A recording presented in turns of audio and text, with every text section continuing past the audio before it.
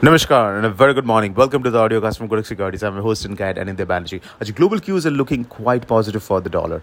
Asian equities are down. US bond yields are holding at 3.45 on the 10-year, highest level since 2007, and the USDCNH is around 701, highest level since 2020, and dollar index is moving higher. But at the same time, oil prices are lower. So because of all these combinations, what we are seeing is that the USDINR in the offshore market is trading lower, 79-70k aspas a spot. If that's where it opens, once we start trading at 9 a.m., then the September futures can start trading around 79-75, which is going to be a marginal gap down. Indian rupee has been one of the strongest currencies in the world over the past couple of months for a number of reasons which we have covered. The FPI flows are strongly positive. The hope that the bond inclusion will happen soon has boosted sentiment and improved the speculative bets, the long bets on the rupee. Lower oil prices have boosted sentiments, and of course the RBI intervention is quite heavy, closer to 80. But USDINR has been quite choppy. Every time a breakdown or a breakout sign happened, it turned out to be false. So one of the better strategies to play has been iron fly, which we have been flagging for a long time now. That is basically where you go short a straddle and buy a strangle, so automatically your position is hedged and your margin required is almost half of what you would end up paying in an ADM straddle. So we'll continue to advocate an iron fly short because the market can be very choppy, and any range that we may try to place it in may be broken temporarily, and then the market can come back inside it. So these are the kind of markets where iron fly does well, because you can hold on to the position till the expiry without the fear of a margin call as you would face in a straddle or a strangle when the market makes such erratic wild moves.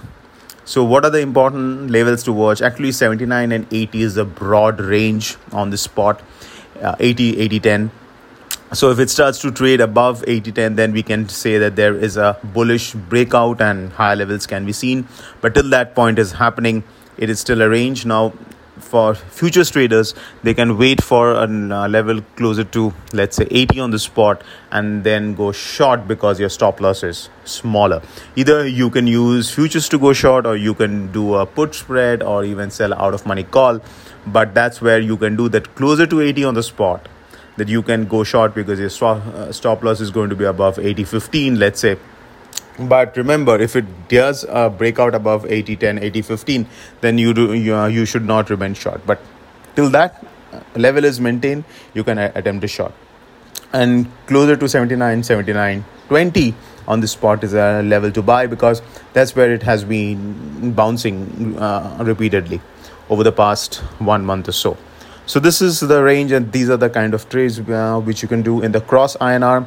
This week is going to be critical because we have three important central bank meetings. First up on Wednesday night is the US FOMC, where the Fed is expected to hike rates by 75 basis points and sound quite hawkish. And that's the reason why dollar index is doing so well. Secondly, Bank of England is going to meet on Thursday evening, and they're expected to hike anywhere between 50 to 75 bips.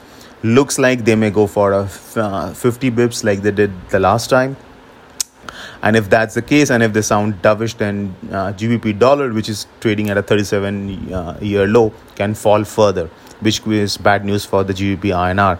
And Bank of Japan also has the meeting, but Bank of Japan is not expected to move. But if they do a surprise move on the policy, then it can have a much larger impact on the yen INR. So these are three events to watch. Apart from that, there are other economic data which we'll be covering in other podcasts over the coming days. So on the Euro INR and GBP INR, both currencies can be under pressure, but GBP INR can be under pressure more, especially if the Bank of England sounds dovish. So you can see a bigger fall in the GBP INR. But these, if you are trading the cross INR, keep in mind that these are highly volatile currencies. They do large gaps up and gap out down. So if better you stick with intraday trades. If you're carrying positions overnight, then carry smaller positions. So in case the market gaps against you, you can trigger the stops. So that's the most important thing. So that's it, folks. This is Anindya Banerjee signing off. Have a fantastic day ahead.